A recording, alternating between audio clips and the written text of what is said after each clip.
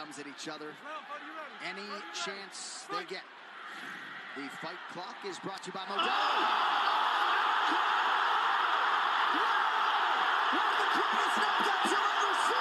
It's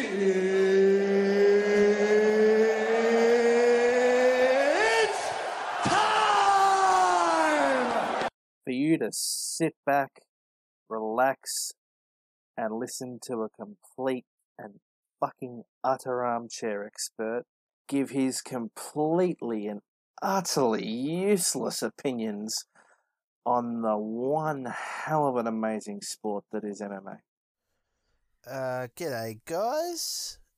It is indeed that time of the month again, UFC 292. We have the highly anticipated bantamweight title fight between Aljamain Funkmaster Sterling and Sugar Show Sean O'Malley. Sugar Sean O'Malley, I don't know. I'm bloody like, yeah, it's the Sugar Show. I don't know. But anyway, very highly anticipated matchup, and I am personally looking forward to it. I personally, of course, hope we're here and new by the end of the night. But before we get into it, I just want to briefly recap UFC 291. Because what a card it was. Of course, Tony Ferguson got belted by...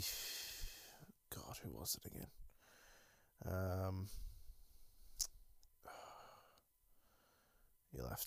You'll have to forgive me.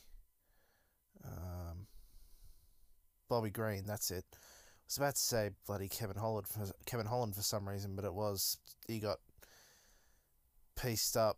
It was, yeah, end of the. He got subbed in the end, and it's just sad at this point, man. Tony honestly hasn't been the same since probably the Justin fight, and I really think he should consider potentially retiring, because it's got to be taking a toll on him, just like it kind of is on Nate Diaz, which of course, speaking of Nate Diaz versus Jake Paul also happened at the weekend, and God, what an interesting spectacle that was. But I mean, good on Nate for getting the bag, of course. He definitely deserves it. But yeah, of course, we also had Derek Lewis got the dub against a Brazilian I can't pronounce the name of, and he again went to take his shorts off in that recapping that infamous moment with Joe Rogan. Pereira won his light heavyweight debut by decision against Jan Blachowicz, which he's a hard man to beat, so that's impressive. One would think he now gets a title shot against Jamal Hill. And of course, Justin Gaethje is now the baddest motherfucker. BMF champion, getting the dub over Dustin Poirier with a shocking head kick knockout in round 2. I don't think any of us expected that. So UFC 291 was definitely worth the purchase, for me anyway. And I just wanted to, I guess, recap it before we start talking about UFC 292 and get on with the rest of the podcast. But anyway, I'm going to go listen back to this, make sure it recorded all right, and of course have a break. And when we come back, I shall get into UFC 292. All that and more when I come back. UFC 292 at the TD Garden in Boston, Massachusetts. Now, you guys know I don't usually like talking about the prelims, but there is one fight, the end of the prelims, that I do specifically want to mention. Chris Weidman makes his comeback after that horror leg break in such similar fashion to the way it happened to Anderson Silva in the way they when they fought. And he's fighting Brad Tavares, both Americans. Yeah, I hope he goes well. We, of course, know Anderson was unfortunately never quite the same after that leg break. And, yeah, I just hope he goes well, poor fella. Had a bit of a bad run. But, of course, the two main events the co-main and main events of the evening, of course, Zhang Weili. You all know how much I rate her. Of course, had that infamous fight of the year with Joanna on UFC 248, which probably saved UFC 248, as I've spoken about before on this podcast, I believe, from the abomination that was Izzy versus Yoel. And I do and I don't wish I had watched that card live. I am sad I missed out on Weili versus Joanna 1, but I'm also not sad that I missed out on Izzy versus Yoel, because I've seen so many other Izzy snooze fests, to be quite honest, so don't really need to be seeing another one. She's facing number 5 ranked Brazilian Amanda Lemos, of course, for the women's strawweight title, and yeah, man, definitely hope she comes away with the dub, because I love her. She's definitely a fighter, and a warrior, and of course she lost her belt for a bit and got it back, and yeah, man, I hope she goes well. Which of course leads us to the main event of the evening. Aljamain, sorry. I should actually just say one more thing on the strawweight women's title fight. Sorry to cut that off. But there is no actual odds for the women's strawweight title bout, I've just noticed on the UFC website. So, I guess no one can pick it. That's usually what that means. But, take 2. Which now brings us to the main event of the evening for the UFC Bantamweight Championship. Aljamain Funkmaster Sterling versus Sugar Sean O'Malley. I of course hope, as I said in the intro, it is and new and not and still, but of course Aljo will be hard to beat and Sean should not be underestimating him. Got to give it to him at this point. I mean, a lot of people, of course, hate Aljo or love to hate Aljo for the Yarn fights, but, you know, he's beaten everyone since, so, you know, and Yarn sort of really hasn't.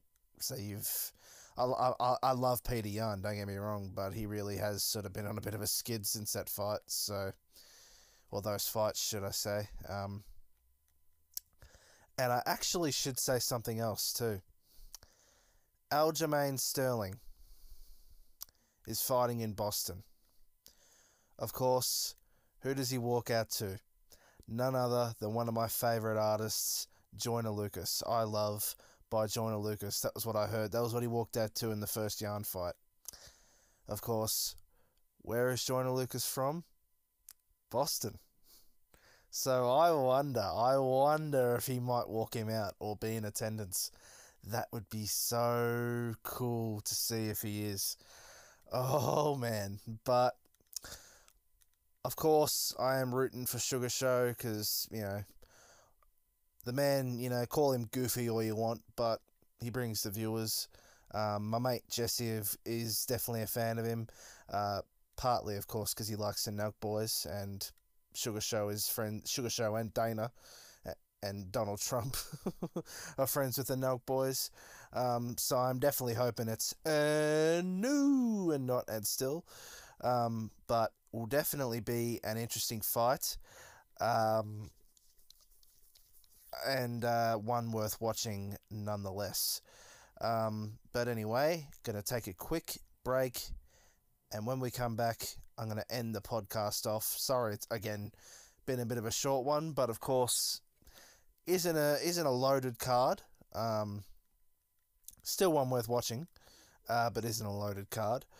So not a lot to really sort of talk about. But when we come back, I'm going to end the podcast off with just a few things that I want to talk about before it's over. All that and more when I come back. I want to end the podcast off just talking about two things. One is, of course, that it is now official, the speculation that it is, in fact, going to be Izzy versus Sean Strickland for the 185 belt in Sydney on UFC 293, which is, of course, the next card up. Happy for Sean, man, honestly. He's been rooting for this fight for a while, ever since that infamous other press conference encounter that they had, and I got to tell you, man, I can't wait for this one. Definitely going to be a lot of shit talk flying around because Sean ain't no lightweight when it comes to shit talk, let me tell you. And should hopefully be a very interesting fight too. Sean, of course, got demolished by Alex, who beat Izzy, and then Izzy went on to beat. So it'll be a very interesting lead up, I assume. And Izzy will be back fighting in Australia again, of course, for the first time since 2019. Unfortunately, of course, I'm not going to it, but I'm very keen for it indeed. Of course, his first fight was in Australia. It was in Perth, his first fight. Pity he couldn't be on UFC 284. But anyway, second thing I want to talk about is Conor. Now, I want to start off by saying I am a fan of him, and I will always give him his flowers for what he's done for this sport. Like that run from 2013 to, say, 16 or 17, you know, will never be forgotten. It is probably unparalleled as far as UFC's growth.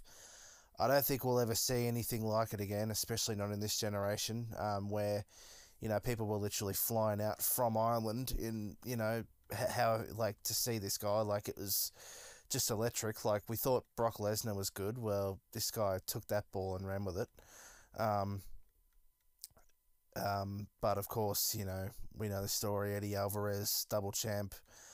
He went on to fight Floyd in the boxing match, got paid a shitload of money for that. And then came back, fought Khabib, lost. And it was just never quite the same from that point.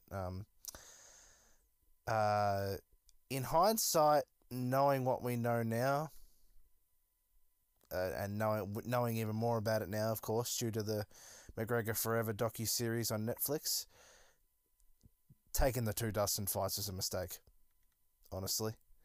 He probably should have...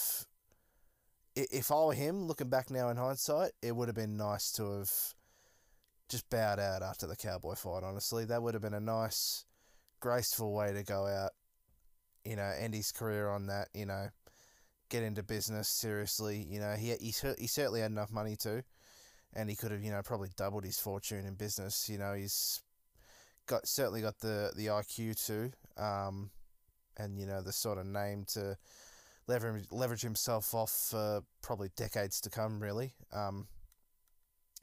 But he, of course, didn't, which was his choice, and we now, of course, know what happened. But looking at him now, I don't know, man. It's sad to see. You know, we've seen all the rumors. You know, him on Tough. You know, it wasn't quite the same as, you know, him on Tough previously with all that other stuff, the snake in the grass stuff. You know, and now he's going to the Anthony Joshua fight in England, the O2 Arena, the very same arena that the UFC was just at not too long ago, Edwards versus Usman, and he's calling out KSI. Now, we of course know that Jake Paul has called him out quite a bit to a fight, obviously for the, you know, the notoriety and all that kind of stuff. And probably also the money, but he's going to England to call out KSI, like, and you could tell he was drunk. he was making very bad jokes, just like he was during the third Dustin press conference. And it was like, oh man, this is a shadow of the former Conor. So I don't know, where to from here for him, man. I don't know, does he... One with... Dana has said that he's going to have to fight Chandler one way or another, which I don't think Conor wants to do. He actually kind of sounded disappointed when he was asked about it and told a reporter about it at the Joshua fight. But where to after... I actually kind of hope he retires if he wins, to be honest, although I don't think he will win against Chandler. I just don't think he has it anymore, as much as I hate to say it. I suppose the last 3 years, probably especially after that leg break, kind of probably got to him, which is somewhat understandable, I suppose. But I don't know, man. It's a bit touch and go with Conor, and I don't know. It's sad to see, honestly, for someone who is a fan of him. It is kind of sad to see, but it would be good. Part of me would love it if he fought again, so I could cover it on this podcast because I never got a chance to. But yeah, I don't know, man. It's just he ain't the same as he was, and it's sad to see. But anyway, guys, I hope you enjoy this fight. Let's go, Sean O'Malley. And until the next card in Australia, coming back to the land down under, catches.